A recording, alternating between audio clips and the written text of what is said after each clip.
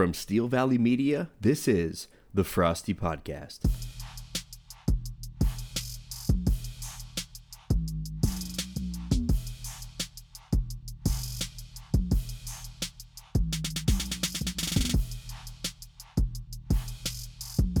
And welcome to the Frosty Podcast. We are on our first stop of the Frosty Live Tour here in snowy, beautiful Cleveland, Ohio.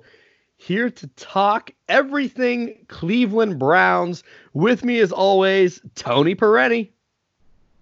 Hey, Derek, great to be back. It's, as you said, snowy, sometimes beautiful Cleveland. But there's a lot of drama going on here, and I think we need to catch up our Frosty Podcast listeners on all that's been going on here. We do indeed. And Cleveland, of course, very near to home for most of us, and is home to some of us. And we are homers here, so we love our Browns. But first, Tony, without further ado, we have to talk about the Fortune 500 League crowned its champion and its rookie coach of Grandpa's Cheese Barn, Vince Gorgonzola, and we happen to have Vince with us here in our Frosty Live Tour. Vince, welcome to the stage.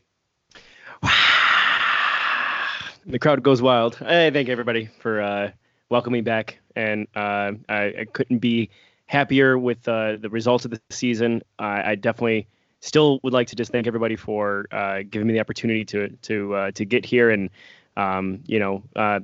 Just couldn't be happier. Waiting on my money, Mr. Commissioner. Yeah, so new commissioner. We have a bunch of league news here. New commissioner Joe Reedy, which was kind of hinted at as he dropped his retirement speech that was oddly reminiscent of Andrew Luck's. But he is now our commissioner of the league, and we have an important date for you here. The ACT test, which will be taken by Tyler Kerr, will be the weekend of March 20th and March 21st. The 21st will be the actual test date in Cleveland, Ohio. So Frosty Live Tour will be making a return visit to Cleveland for that weekend as we see Coach Tyler Kerr take the dreaded exam. You think he's studying yet? Oh, I got to imagine. I know some of us got a Snapchat from his wife, Kayla, who had an ACT prep course going on at her school and had signed Tyler up. So I know he's definitely, if he hasn't already started studying, I know he has a prep course set up to go through. So I know he's gunning to improve his score from his high school time. And we'll see if it can happen. I'm obviously not very optimistic for him. I imagine it's going to be an embarrassing score. I don't know how low, but I'm hoping very low. In my head, it's a room full of like sophomore students sitting around doing ACT test stuff and just Tyler sitting there in the back. Just for asking the most questions of anybody. Everybody looks back like, why is this 30-year-old man in our class? And just for a reminder, what was his score when he took it in high school? I believe he's at a 30. Woo! So he was gunning for a 32. It's a high bar. It is a high bar, and I don't think he's gonna be lucky to get a 20. If he gets 32, we'll pay his entrance fee into the league next year. That's yeah. That's for way sure. Impressive. All right, so without further ado, the fans of Cleveland have been patiently waiting to get our very own Vince Gorgonzola to tell them all about this season. And so, Vince, tell us a little bit about how this all came about here and what you've prepared for our listeners. Well, you know how drama kind of just follows Cleveland. There's this black cloud just constantly hovering over us. And we were joking about it too many times of all the different things that happened this season. You almost forget how many things occurred on a daily basis going through the season, especially one with such hype for us to perform. And it just became kind of ridiculous to think about. And I was thinking, we need to document this because we'll never believe that actually happened. Like, any other season, this would make sense that we'd have this much drama. But this was the season that we were supposed to get it all cleaned up and actually, we were going to the Super Bowl basically. So I just I went through, I scoured the internet for a lot of articles just to remind myself of what actually happened. And luckily, the Daily Dog is a great source for all this information. They post 5 articles basically a day that just has the top headlines, and it gave me a ton of material. So just documented it down, and so far the list is up to I believe it was 57. 57 total incidents that I captured, and that's just really I think that the bare minimum, the most that you could go, get all the information and say that's good enough. We don't need any more than that. But I mean, there's tons more of information out there. It's important to put a starting point on this too. So I think that looking at this list looks like it's post-draft of last year. So after the NFL draft is kind of where your headlines start. Yeah. So doesn't include any of the Freddie Kitchens hiring or anything like that. We kind of shoved that in the past. We're like, that's the old Browns. Now we're moving forward, and this is the moving forward, and this is what it got us. So.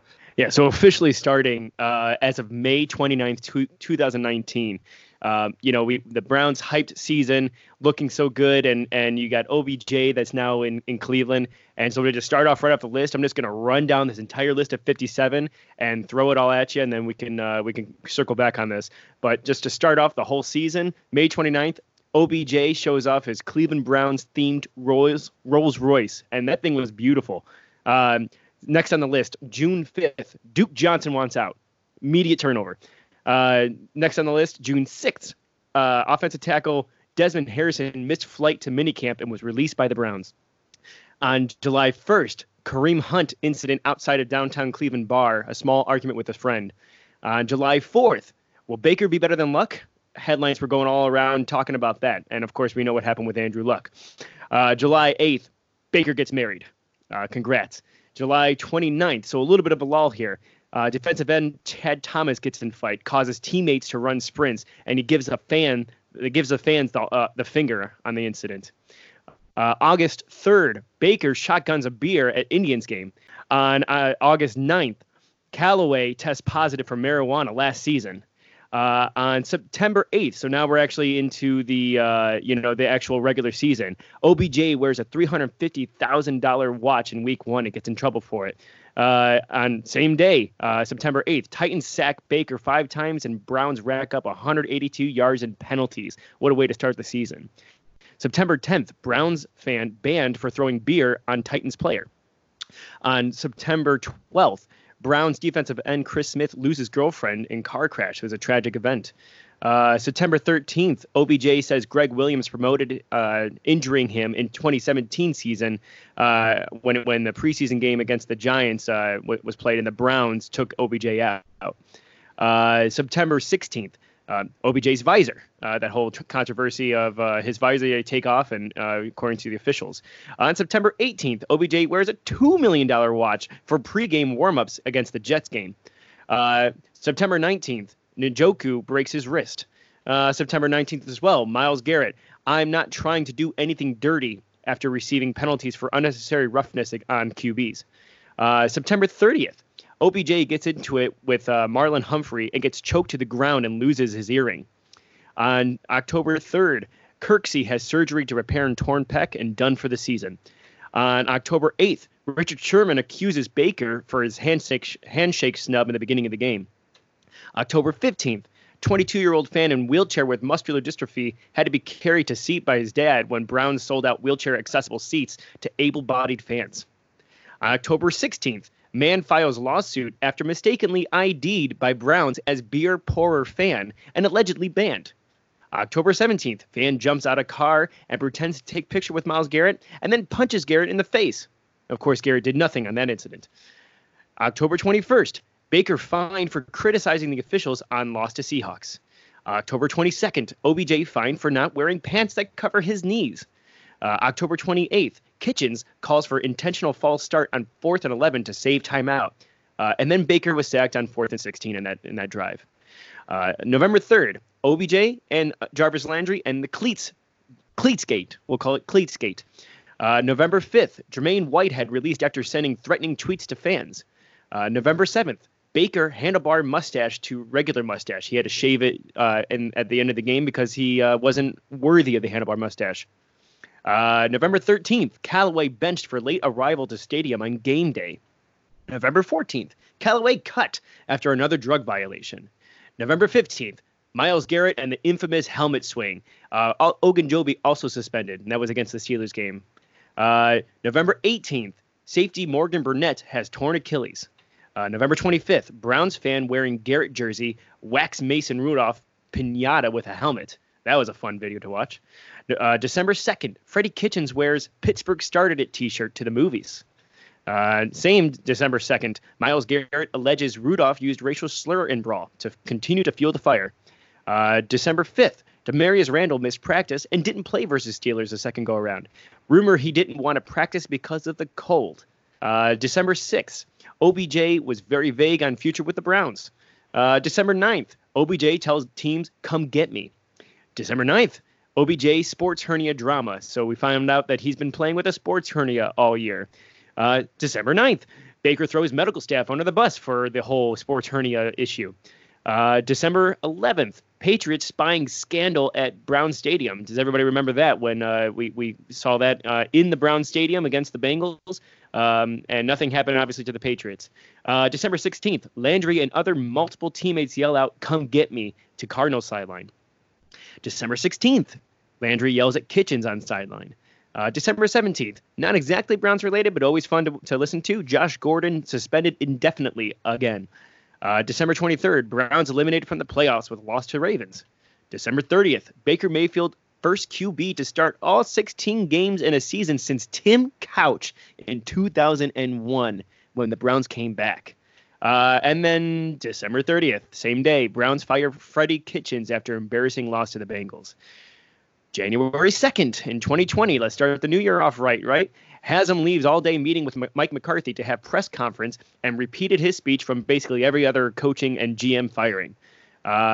January 7th, Jerry Jones hires McCarthy immediately after the meeting, just, completely opposite of what the Browns did. January 10th, Browns interview Josh McDaniels. McDaniels tells Browns they need to make drastic changes, and apparently Haslam didn't like those mean words, and we know that he's not the coach. January 13th, Browns hire Kevin Stefanski and agrees to a 5-year contract. We'll see if he stays all 5 years. January 16th, OBJ being investigated for handing out cash to LSU players after the national championship win. And same day, January 16th, OBJ arrest warrant issued after slapping security guard's ass in the LSU locker room after the win. January 17th, Baker Mayfield shares Instagram post, social media thinks he's fat. And then January 19th, Schefter, that's today, Schefter reports Joe Woods of 49ers on track to be defensive coordinator. I'm out of breath. Good job, Vince. There's a lot of drama to read through in about 5 minutes there.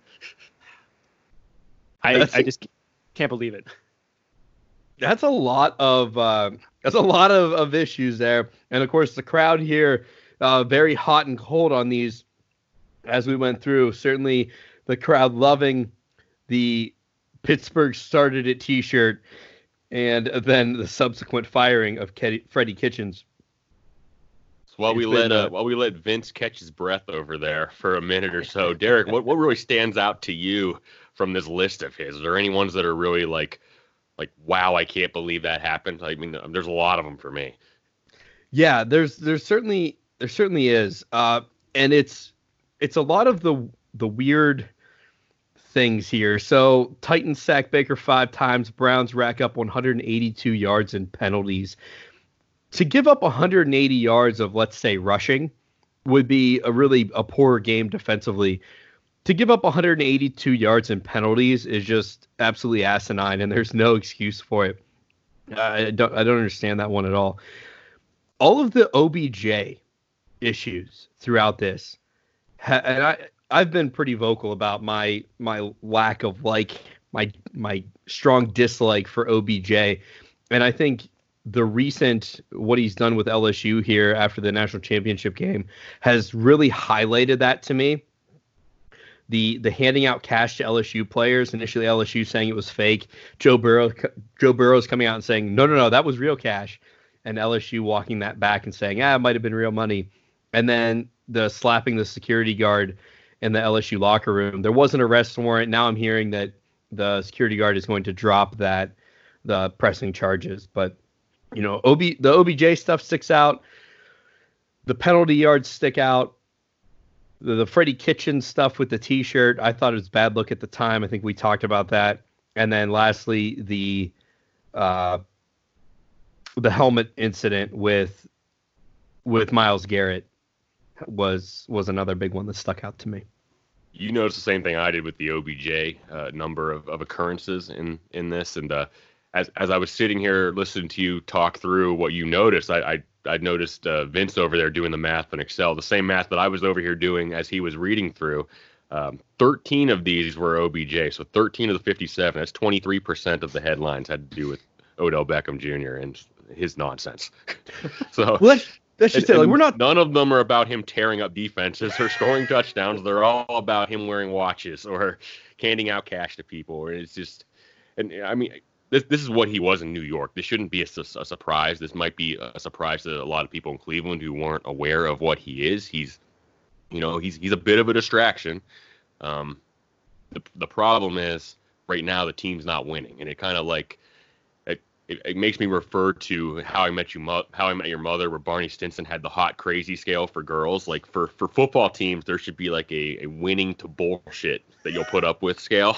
And right now, the amount of bullshit going on is far exceeding the amount of winning. Like, if they were winning going to the playoffs, we probably wouldn't even care about any of this stuff. Yeah. The watch thing would be funny. It wouldn't be like, oh, my God, rolling my eyes, why the hell are we talking about this type stuff? But it ends up defining the entire season when you keep seeing headlines like this pop up that just become annoying at the end of the day.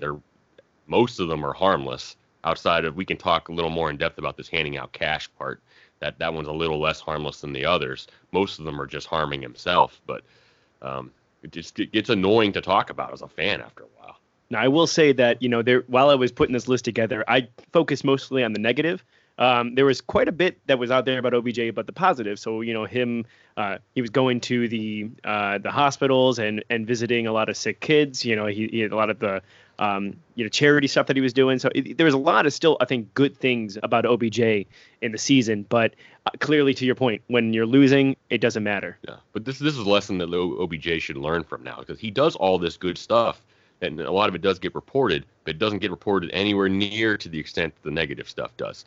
And so he turns the narrative into, all these people are out to get me. Like, no, like, you are causing your issues here, and you should know this by now. Yeah. You should be getting a lot more credit for giving out football cleats to the Cheney football team and visiting people in the hospital and giving out cleats and autographs before games to underprivileged kids, like all the other good stuff that you're doing. But instead, you always go and make it about you on the negative side. So I'm really hoping at some point he learns this, but I'm starting to feel like it's kind of his brand at this point, and he doesn't feel like changing. I don't know if you heard as well that he gave out actually Beats headphones to the entire LSU team as well. That was cleared by the NCAA, luckily, though. So that party's not being investigated for. So the cash wasn't? No. Oh, but it was the report that it was potentially fake money. But no, for sure. I forget the quarterback's name from LSU. Joe Burrow. Yeah. Right. He said, well, now that I'm going for the draft, it was real. Yeah. And LSU has come out and said it was real since then. Who gave less fucks there? Was it OBJ handing out the cash or Joe Burrow just outing him and the entire university? Like, well, that's just it to me. Yeah. Like, so to dig into this, because I think it's too big of an elephant in the room to not. So, okay, so you hand out money immediately after the game while everybody's on the field. So people are going to see that, right? You don't do that publicly if you're not trying to make a bigger statement. The problem is that all of these things so far that we talk about it as distractions really just affect him, right? So I'm not going to call the Rolls Royce a distraction, but the visor, the watches, the pant length, all of that are really just OBJ pushing the limits of the NFL so that he can have a narrative of they're against me. But when you start handing out cash on the field right after a national championship game where there's a million cameras on everything, and you're a big celebrity there, you're no longer, this isn't about OBJ anymore. This is now about those players that he handed that money to, putting their eligibility at risk. And that, to me, is the one that I can't forgive. And I don't know what the NCAA is going to end up doing about this, because it is kind of a weird situation. But, more so than slapping the security guard and all that, I mean, that's just being dumb. But this is actually now negatively affecting other people in a way that if you put any thought towards this, you knew it was going to negatively affect these college kids' potential careers. At least, missing potentially a couple games for next year. Again, no ruling that I'm aware of has come down from the NCAA for what's going to happen to these players. Yeah, all he's thinking about when he's doing this is that he wants to be seen on national TV, basically sticking it to the NCAA and paying them out there, not thinking at all about the fact that you're screwing over the kids that are actually taking this, and not thinking at all that in all of this, you're making this entire national championship win about you and not about the players that were out there actually doing it. Like, you didn't win a national title when you were at LSU. Like, this isn't about you. Get off the field. Like, you don't belong in the locker room. You don't belong down there. I mean, he was there with Jarvis Landry. I'm sure Landry was on the field too, but he's not out there calling headlines to himself, making it about himself. So I have a big issue with that. OBJ always has to make everything about himself. More so than, the guys out there playing on the field, but probably one of the better teams we've had in the last decade out there. The great quarterback, great team around him, and then you come out of the game and all you're talking about is this OBJ thing with him handing cash to people. It's ridiculous, and you shouldn't even have to talk about it at that point. Right, and you have a lot of great storylines coming out of LSU with Coach O and everything that he's done, and a lot of, the hometown piece of it. Joe Burrows, coming and being a backup and transferring, and there's a lot of great storylines that are coming out of that LSU team, and nobody's talking about any of it because OBJ once again has taken the spotlight and put it on himself. And I know that the fans are going to be upset when they do get rid of OBJ, and I think they really should, because this team is more than OBJ away from winning anything important. But when they do get rid of him, trade him, whatever, the fans are going to be all ticked off. And at the end of the day, go back through all of these things and say, at what point was he helping the team more so than distracting from it? And I'm failing to see it. So I know everybody's going to be up in arms because it's a good talent that has gone away. But if you're resetting things in Cleveland and they desperately need to, these distractions have to go. People like to point to the Baker Mayfield commercials as being distractions and all that. He probably recorded those in June. I mean, that's not distracting. But OBJ was planning distractions throughout the season, planning ways that he could put a spotlight on himself instead of the team, on distractions instead of the play. That's the part that get him out of the locker room. I'm done with him. Yeah, I wonder when, OBJ eventually becomes the Colin Kaepernicks of the NFL or the Antonio Browns and just find themselves sitting on the, sitting on a boat somewhere and saying all the negative things, how the NFL is out to get them, but, just kind of basically waiting for a team to sign them and hopefully can actually pick up a paycheck, but in reality just causes a lot of drama. Yeah, if the Antonio Brown thing has taught us anything, though, is that the NFL is going to give you a lot of opportunity to show that you can't handle it. So, and Antonio Brown is a discussion for another podcast here, but I don't think OBJ is in quite that category. He does like to draw attention to himself a lot, but most of the things, as we've said here, are harmless. They're only drawing attention to himself. That's just, putting him in the news instead of his team for the most part. He's not out there doing what Antonio Brown is doing, as far as, he's kind of doing that too, but you're also starting to see like the glimpse on the other side of his life right now, how he's treating people outside the game and stuff like that. There's a lot out there that I don't think is there with OBJ. At least I hope isn't there with OBJ. But Yes, needless to say, the OBJ trade hasn't exactly gone over as gangbusters over here in Cleveland. I don't think all of that is OBJ's fault. I think a lot of that has to do with Freddie Kitchens and his offense. I think a lot of that has to do with Baker Mayfield not being prepared for last season. But it just shows you he's the type of guy when he's losing, he still wants to be in the news, and he's going to find ways to do it, whether it's handing people goat cleats on the field or it's going down on the sideline handing out cash to teenagers. It's ridiculous with them. And before we move on to another piece of this whole Browns talk, I kind of want to shine a spotlight and kind of go off on a little tandem here with fans. And you follow social media and all this, and you see how many Browns fans out there are just making excuses for OBJ. Like you see in this LSU scandal, you see with him slapping the cop on the ass. I agree, it's largely harmless. Don't touch cops. This isn't a difficult thing. And the amount of people out there that are just like justifying his behavior, just because you're a Browns fan does not mean you have to be supportive of everything that a player does. Like you said, Derek, you can't stand Odell Beckham. It doesn't make you less of a Browns fan. It just means I don't like this guy that's on our team. I'll root for him while he's out there making plays and stuff, but most of what he does pisses me off. I'm very similar with Baker Mayfield. I can't stand the guy. He's my quarterback, but I hope he goes out there and performs. I think he's good enough to take you where you need to go, but he drives me nuts. I can't stand him. And it's just crazy how fans will justify anything that anything that your team does, anything that anybody on the team does, and it gets maddening at some point to look at when you consider yourself a good realistic fan who wants to see the team succeed, but also wants to see people held accountable for what they do. And you see people out there just making excuses nonstop. I think fans need to be a little bit better when it comes to that. Yeah, I agree with you, and it's not special to Cleveland. It's not special to OBJ. I mean, I was watching. If anybody's seen, and again, Antonio Brown's another conversation for another day. But the video that has surfaced, surfaced because he put it out, of him with the domestic issue and yelling at the mother of his children in front of his children and the police officers down there in Florida, and it really.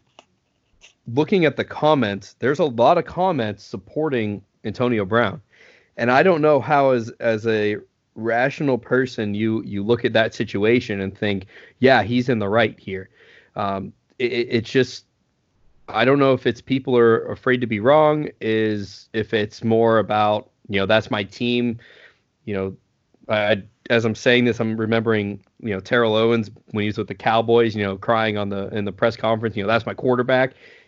Just because that's your guy, again, doesn't, like Tony's saying, doesn't mean you have to defend everything he does.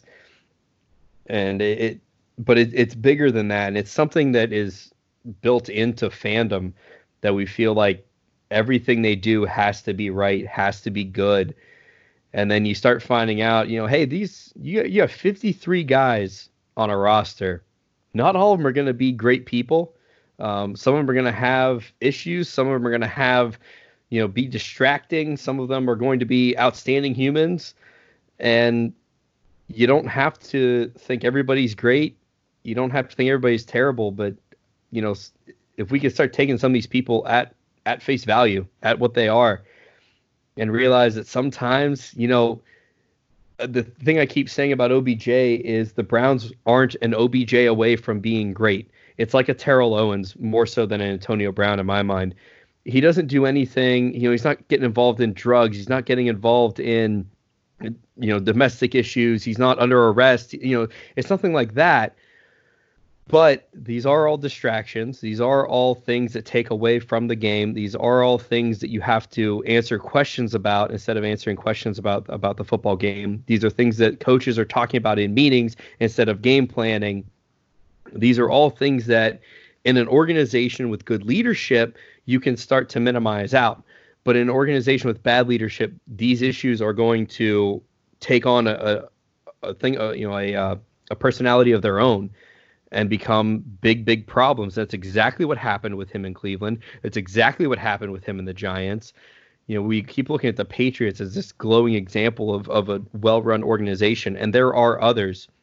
And again, going back to the Antonio Brown thing, in Pittsburgh, a very well-run organization, you didn't hear about all this stuff because they were keeping a lid on it. And OBJ in Pittsburgh, you don't hear about any of this stuff or very little of this stuff because they squash it in the locker room. It doesn't make it out to the public. When the pants aren't the right length, they get him new pants before he goes out on the field. These are things that better organizations can avoid. So when you are a poorly run organization, bringing in an OBJ is going to be more problem than help. That's a great point you bring up with the Patriots, because that reminds me, you're talking about how not all fans are like this, not just Cleveland fans. I think that's a good thing to shine light on. I don't know if you've seen the Aaron Hernandez documentary that's out there on Netflix. Great stuff if you haven't seen it. Any listeners out there who are thinking about maybe sitting down and watching it, it's only 3 episodes, about an hour long. It's really good. But in there, some point in the first episode, it's after they've gone in and they've arrested Aaron Hernandez because they suspect that he killed his future brother-in-law. They found him out in the field, and all the evidence at that point is pointing towards him. It's not a conviction or anything, but there's the famous picture of him coming out of his house cuffed with the T-shirt over, and he goes into the van, and that van ends up going and pulling into one of the Boston jails there, and there's all these Patriots fans outside on the corner there yelling "Free Hernandez" with signs of support and all this stuff. Like, this guy is right now looks like he killed a guy. Like, you just decided in your mind because he plays for your favorite team that he didn't and he's innocent. Like, that's ridiculous. Like, come on. Like, fans need to be better in instances like that, and not like, I know you went and bought his jersey and that makes him near and dear to you, but to think that these guys can't do something bad off the field. And this is a very extreme example. There's no other examples of guys going on a killing spree and during their career like this. But O.J. Simpson. Yeah, Ray Lewis, whatever. But convicted ones. Oh, well, right. Yeah. Right. Don't get us in trouble. You're going to get us thrown off a Podbean, Vince. So it's just amazing to me. It never ceases to amaze me, like, the depths that fans will go to justify their favorite players' actions, like either on or off the field. And like, sometimes it's just like root for them on the field, absolutely, but you should be able to compartmentalize that a little bit from what they do off the field. And, the fact that people were doing that for Hernandez was a rather extreme example, but it just goes to show you fans in any market will justify what their favorite players do. And I would like to see that change at some point, because especially in a social media society like this, it just gets heightened even more. Like, it ends up looking like the entire fan base is out there supporting this dude, even when they're not actually. I would just like to say, I'm just glad that the hashtag #MeToo movement, I think, is really moving along.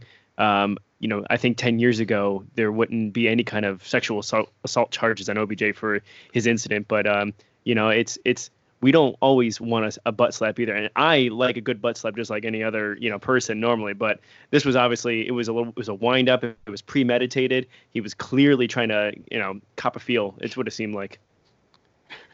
Well, Yes. Vince, Yeah. you bring up a good point there, though, because I think, and I might be guilty of this too. I kind of looked at it and went like, whatever. Make that security guard a female. And now all of a sudden, this isn't whatever thing. At the end of the day, it is contact. And if it was unwanted, then, it's an issue.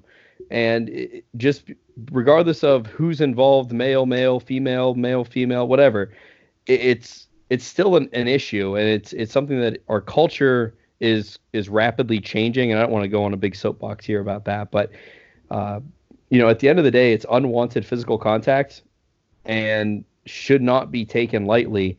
At the end of the day, the security guard last we've heard, is planning to drop the suit or planning to drop charges. But yeah, you could see it was premeditated. He wound up. He planned his action. It wasn't an accidental brush by or anything like that. He was trying to make the security guard look foolish, and in the end of the day, the only person he made look foolish was himself. Yeah, I'm just glad he didn't try to, say something like, I was just trying to wave at the camera. Well, they didn't really give him a platform to speak after, so I'm sure he would have. All right, let's climb back down off the soapboxes now because we have a whole coaching search we have to cover here still.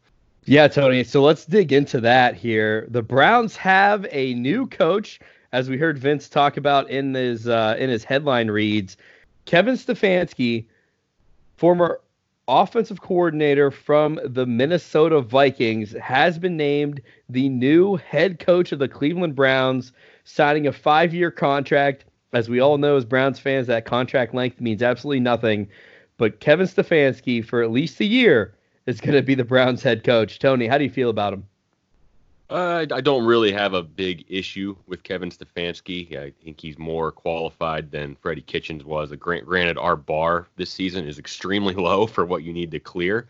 That being said, last season at this point, when it came down to Freddie Kitchens and Kevin Stefanski, I thought it was a ridiculous group of finalists to have because at that point, Stefanski had only been offensive coordinator for about 3 games in Minnesota. I know he's a lifelong coach. I know he's a lot more buttoned up than Freddie Kitchens is, which, again, isn't saying much. But so far from what I've seen from the guy, I like him. I have a lot of questions around that. So I think we need to also go into the second part of that story, and is that after Freddie Kitchens was fired a couple of days later, the Browns met with GM John Dorsey, who was the one responsible for signing Kitchens as the head coach in the first place, and kind of told him this is how it's going to be moving forward. You're not going to be running the organization. We want you in more of just a personnel position where you're just going to be evaluating, picking players, not so much running the entire organization. He didn't agree to it, so predictably so, they decided to mutually part ways, and we find ourselves looking for a general manager as well. And I think it's a big fall from grace from John Dorsey from a year ago where he could do no wrong. Derek, he really screwed up this coaching search, and it's hard to look at as a Browns fan because I really would have liked to see him stick around for a little bit longer. But then, the more you sit back and just listen to the stuff that was going on with this regime, and then you try to come to terms with the fact that this guy wanted to do a second year of this with Freddie Kitchens. It's almost like I can't blame the owners for not trusting him to go about this again. What do you think? I'm really torn on this because I think you look at John Dorsey's reputation in the league. It's not like he was the first-time GM, came out of nowhere. I mean, he's been around the league for a long time. He's had some success. So, which is why it all seems kind of goofy that he picked Freddie Kitchens to begin with. And if we are to believe that he thought Freddie Kitchens put the Browns in the best situation as far as with Baker Mayfield and that, then you're like, all right, I can see it. I don't love it, but I can see it. The fact that he was willing to do a second year of this is crazy to me, with all of the things that have come out, especially since then, of how terribly run the administration was, head coach down. That's the part I didn't understand. Because at the point where Freddie Kitchens was fired, I was on the bandwagon of keep Dorsey and let him find another coach. Give him I feel like he's earned that. His reputation in the NFL thus far has earned another coaching search. Maybe, hopefully he learned from his mistake of just hire the guy that Baker got along with and realize that get the coach first, your quarterback will fall in line.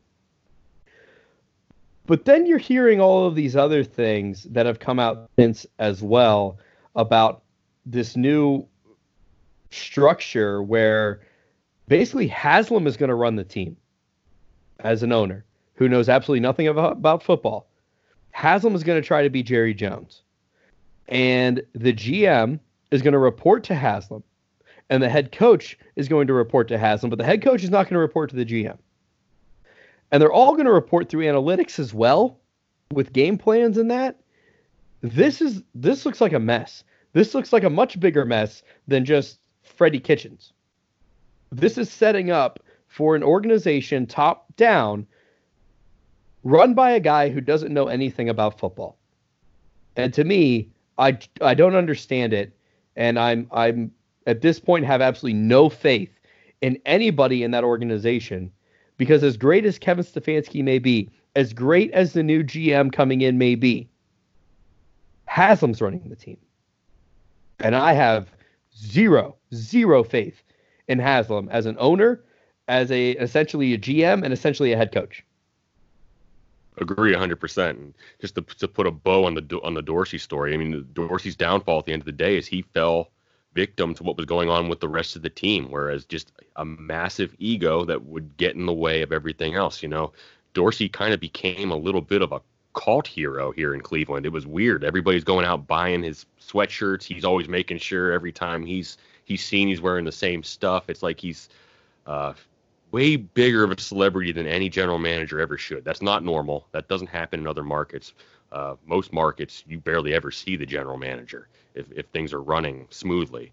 So at the end of the day, Dorsey hired a yes man for himself. He wanted to make sure that in the end, he didn't get caught into a power struggle like he did in Kansas City, where it ends up being Andy Reid or himself. He wanted to make sure that he was always in the power position. And when you come into this stuff thinking more about power than you do about actually creating a winning organization and having chemistry with the people that you're putting in these positions, you know, it's going to end up backfiring. And I think that's where, at the end of the day, the Haslams just couldn't trust him to go on, thinking that I'm not really sure he has our best interests at heart. I think he really has John Dorsey's best interests at heart. And that's where we are with that. But yeah, going into this structure that we have, that's the whole issue I have with this. I think Kevin Stefanski is a really good choice for head coach. Now, I didn't know a whole lot about him coming in. He's a lifelong coach. His dad was general manager of the Pistons and used to be general manager of the Sixers. Hopefully, Kevin is a better coach than his dad was as a general manager, because he was pretty sorry coming from a Sixers fan here. But being a lifelong athlete like that, I think, is huge. Been in the Vikings organization for 14 years. He's made it through 2 different coaching changes, that says something to me, because normally when coaches come in, they clean house and they bring in their own guys. So the fact that new coaches came in twice and decided, you know what, I got to keep this guy around, that says something to me. He seems like an adult in the room. Like he's going to stand up there in front of people. He kind of has like a CEO type persona to himself, which is something that they badly need. And I think he understands his strengths and weaknesses. He doesn't seem to have a big ego, but knowing what I know from being in the profession, all these guys have egos. It just comes down to how much you mask it. But my questions come around, you know, are they even going to give him a chance to succeed with what's going on around him? As you mentioned, you know, 3 different lines are going to be reporting to Jimmy Haslam here. It's going to be Stefanski on one finger. It's going to be the general manager on another one, who, yes, is going to work in tandem with Stefanski, but one doesn't report to the other. And then you're also going to have, this is the one that really irks me, the Paul DePodesta route, where he also has Jimmy Haslam's ear, and right now he seems to be the dominant voice in his ear. And I think that's a big problem. I don't know how Paul DePodesta ended up being bulletproof when it came to that regime that was in place that went 1-31 with Sashi Brown, Andrew Barry, and Paul DePodesta. I guess the fact that he wasn't actually living in Cleveland helped him in that part, so he could kind of be like, whoa, that wasn't me. But to me, he's equally to blame for that.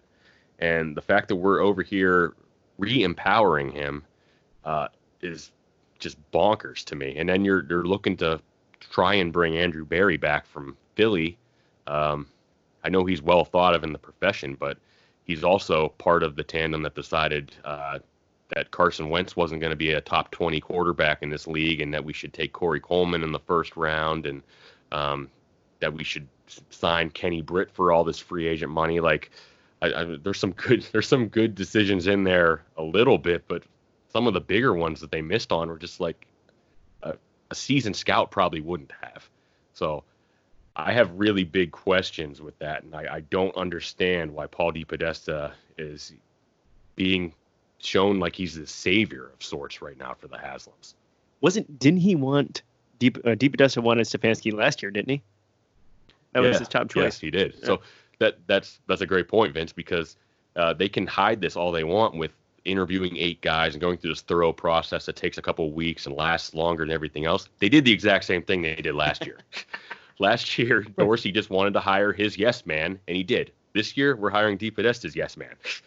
And the problem with that, more than anything, is like you see all of us talking about this on social media and everything. The players have social media too. Like in their heads, they've already equated Kevin Stefanski with a yes man.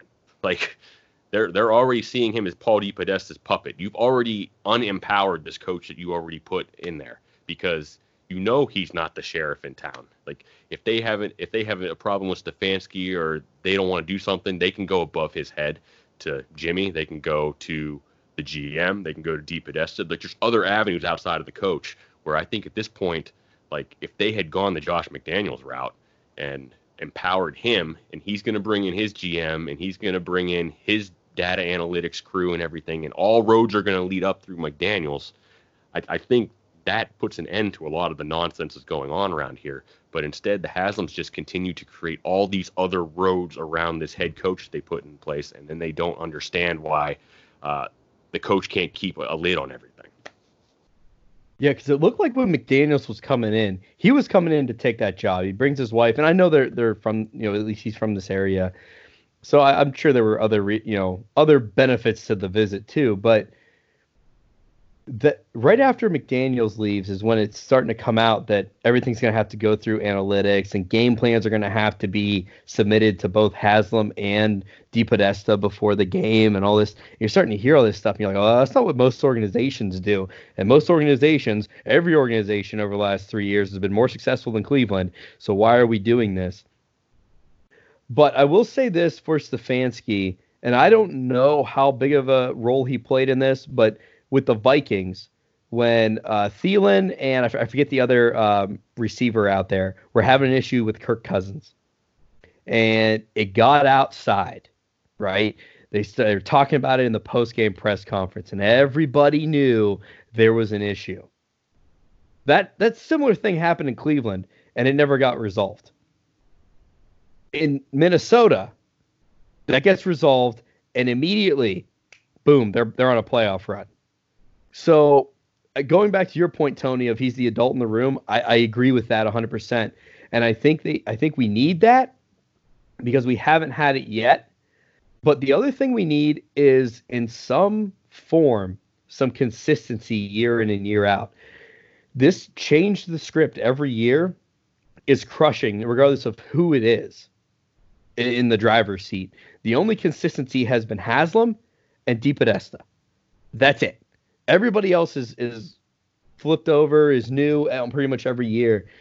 So I was fine, honestly, giving Sashi and Hugh Jackson and all that 3 to 5 years. I was cool with that because at least then we were giving some consistency.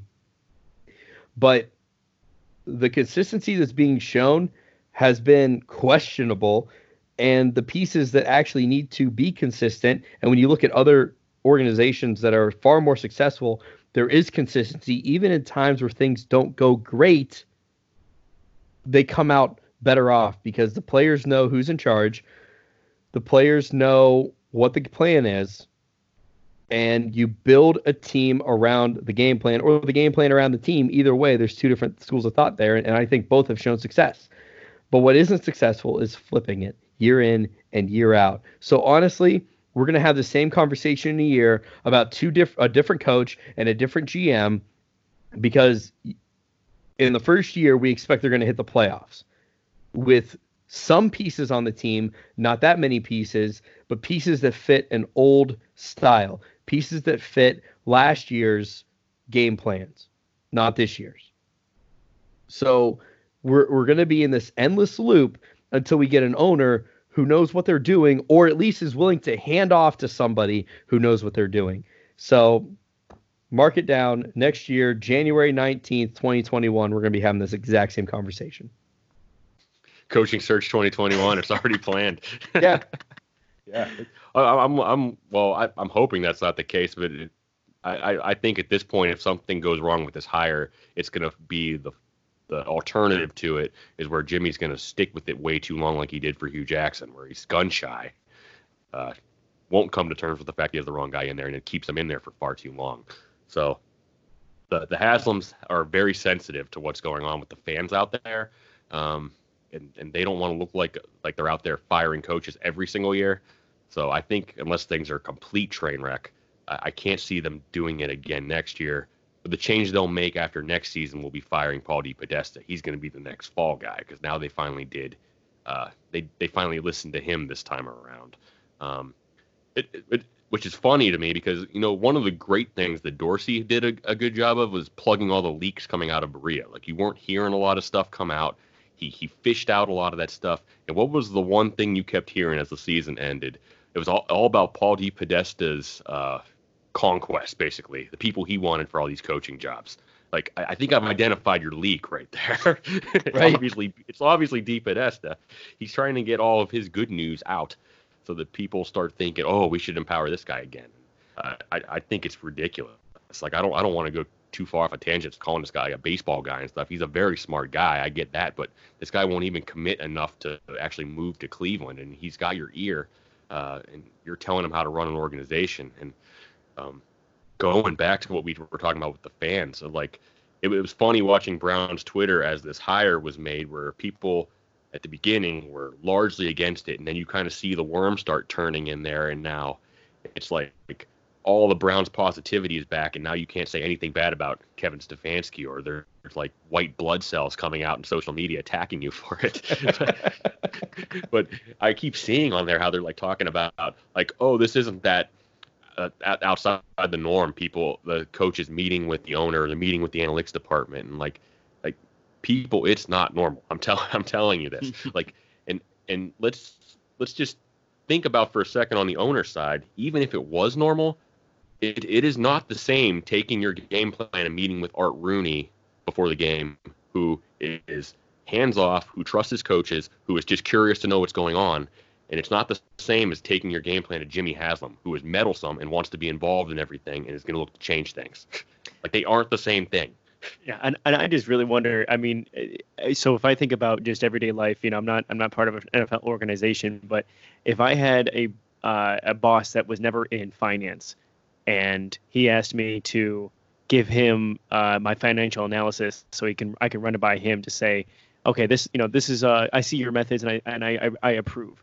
I'm not going to believe anything that person ever says, right? I mean, how does Haslam have any idea what a good game plan is? No. And the first two or three times, he's going to just approve it. But the second you start losing, he's going to start having suggestions for you. Why don't we do a little more of this? How about we do this? Till the end of the season, he's like going through with a red pen and just going through a bunch of stuff. And you will start Johnny Manziel.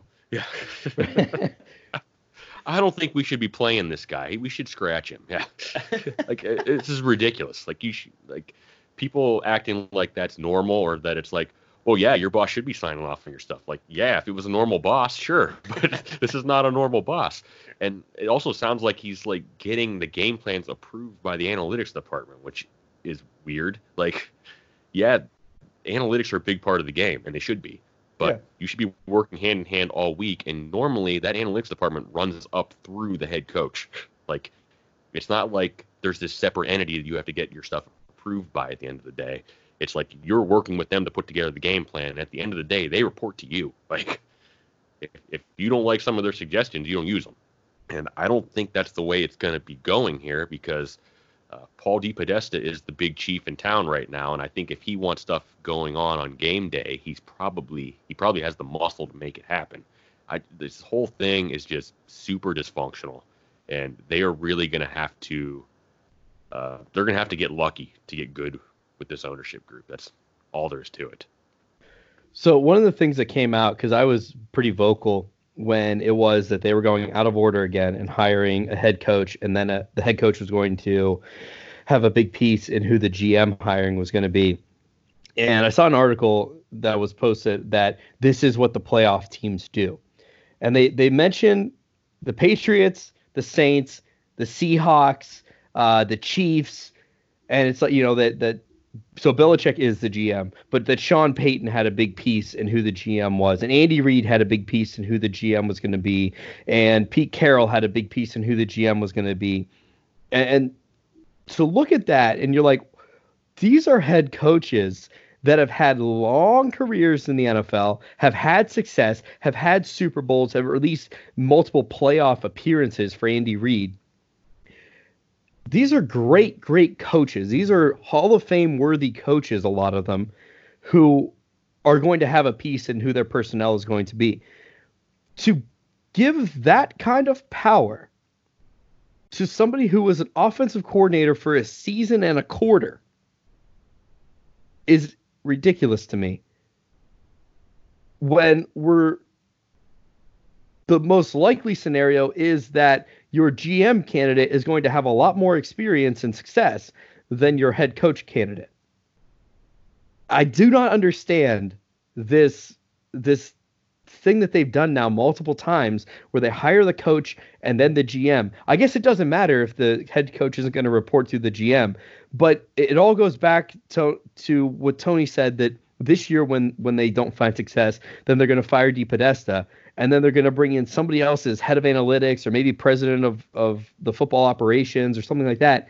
And now again, we have a mismatch where we have somebody in high office who, this isn't their GM, this isn't their coach, this isn't their strategy.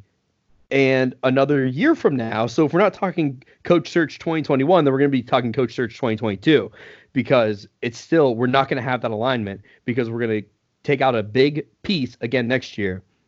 And at the end of the day, well, the piece we really need to drop is Haslam, and I know you can't do that, but what a shame to the Cleveland Brown fans that we have just a terrible owner who is so unaware of how terrible he truly is.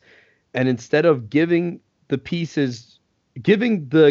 to the people who know how to do it, he's going to be meddlesome, like you're saying, Tony, and be involved in game-to-game plans, thinking he's Jerry Jones when he's nowhere near it. We are going to continue to be one of the worst-run programs in the NFL, and are not going to have success anytime in the near future. And that to me is incredibly frustrating. And I'll be honest, it's really making me question my fandom, because I have hard time supporting the team where the owner just doesn't have a clue. Can we do something like all the fans in Cleveland, Ohio, they buy a portion of the Browns and get to a 51% majority ownership, and then we can oust Haslam? Is that possible? Well, Browns Twitter all decided that they're supportive of Haslam, everybody, in the last week, so you know how that pendulum swings. Yeah. Yeah. This got really dark over here. All the Browns fans out there are like, man, I don't even know if I want to watch next season. So let me give you a small glimmer of hope for next year, because I know this is extremely dysfunctional. I'm telling you, a lot of the stuff going on in this organization is not normal. But at the end of the day, the Cleveland Browns, I do believe, have a franchise quarterback in Baker Mayfield. I don't like the guy, but he can play. And if he redevotes himself this offseason to getting back in good shape, to working on his mechanics, and to getting back to his rookie league form, he might, at the end of the day, with him and the weapons around him, might be good enough to rise above all the dysfunction. And that's really, at the end of the day, why John Dorsey drafted him number 1 overall. And that he had all the tools and everything, but Dorsey thought that Baker Mayfield had the mental resolve to rise above all the dysfunction that was in the organization. And all of the past that has been there for the Browns and everything, he wasn't going to get bogged down in it. So that's the whole reason you have Baker Mayfield, is to overcome this stuff. Now, you have a lot of weapons around. I don't know if Odell Beckham's going to be there. I don't know if Kareem Hunt's going to be back for year 2, but you have probably the best running back in the game in Nick Chubb. Jarvis Landry is a bona fide stud. You have 2 elite offensive linemen. You're going to obviously add to that this offseason. And Njoku, if he falls back into good graces with this coaching staff, I think can really play as well if they actually devote themselves to developing him. And the Kevin Stefanski offense that they were running last year is really perfect for what Baker Mayfield does. So if he brings that, if the players buy into him, and if Baker Mayfield is right, they can win a lot of games despite what's going on around them. So I do think there are glimmers of hope for this franchise, and it lies in the talent that's in that roster, not so much the talent that's in the front office around it. So you think Baker is fat, though? Oh, he's fat. No, he's not fat. He's big boned. Well, you said he has to get back into shape, so I just... I did see the Browns Twitter drop that. He's not fat, he's big bone. That was amazing. That was. But no, he posted on his Peloton. He's dropping weight. So that's good. I'm with you, Tony. I think Baker's the right guy. I think he's the long-term solution as long as all of this dysfunction doesn't end up ruining him. And time will tell on that. But I think, it's not uncommon to see a little bit of a sophomore slump. But going in with this offseason, I think Stefanski's in a much better spot than Freddie was last year to be a head coach. He comes from a pretty well-run organization in the Vikings, who've had their own issues, but at the end of the day, had an offense that made Kirk Cousins look really good and be a playoff caliber quarterback. So he was an MVP candidate last year under Stefanski. Yeah. Kirk Cousins. Yeah. And we know what Kirk Cousins is. So just an incredible recent history with Stefanski, which is encouraging to me. We'll see. Maybe this analytics, maybe there's being more made of it than what it will really be.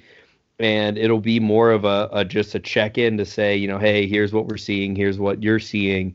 Maybe there's more, or maybe there's less to it than it seems. I'm hopeful of that.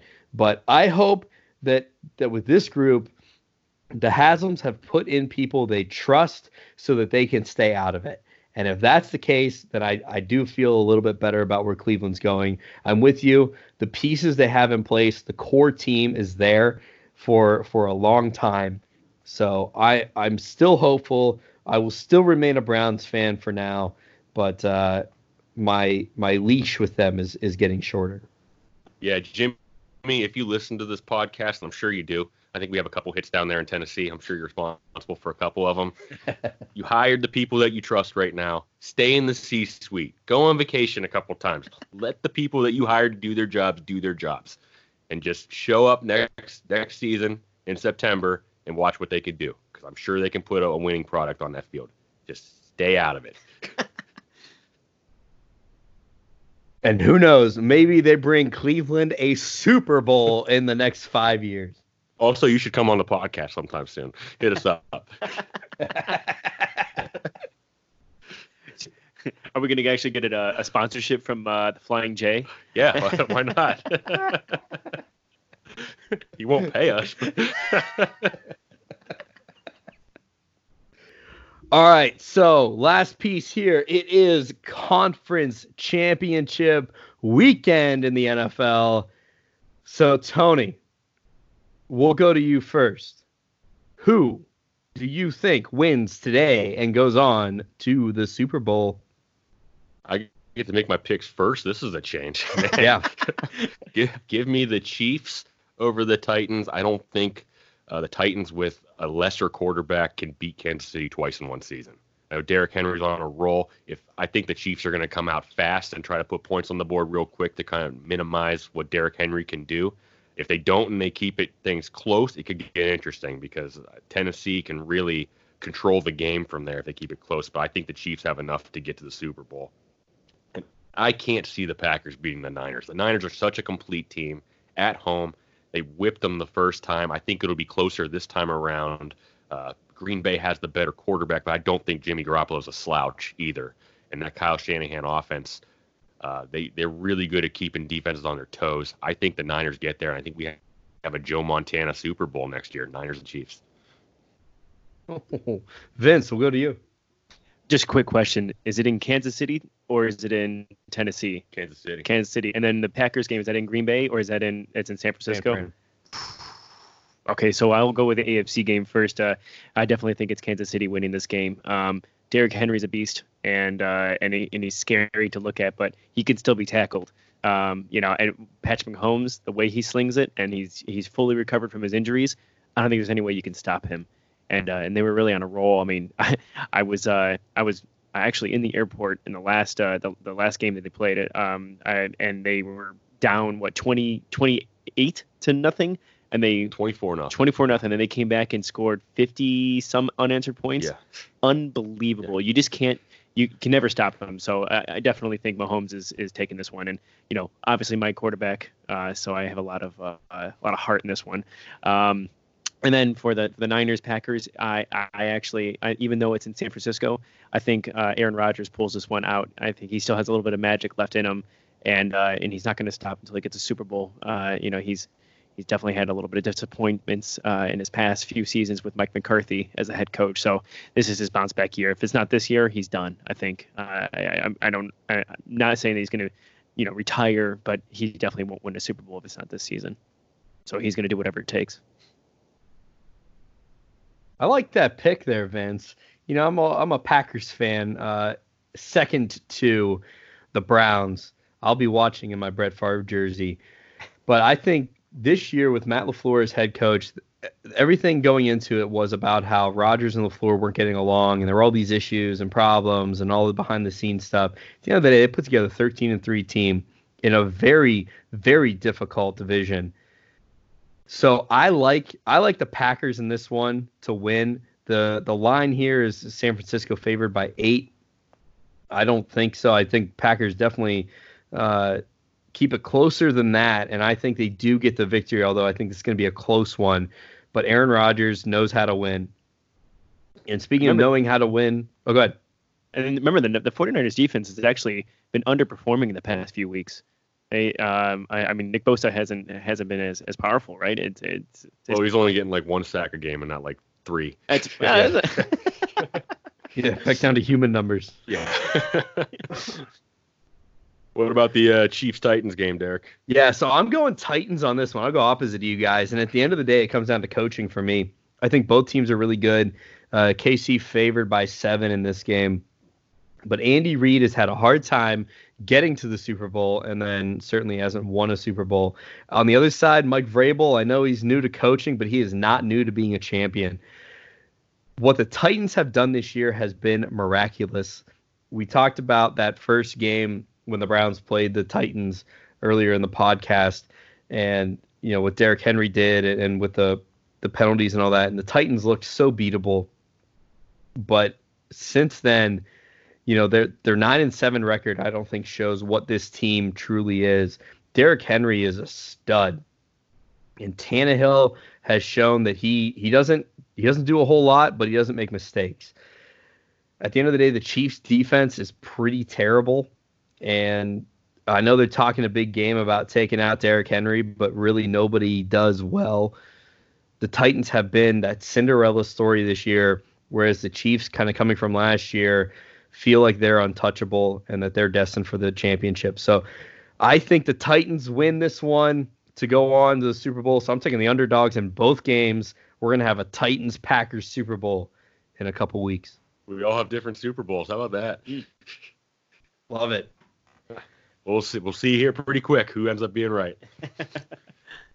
All right, and with that, thank you, Cleveland, for joining us on the Frosty Live Tour. We hope you've enjoyed the breakdown of the Browns season, the good, the bad, and the very ugly.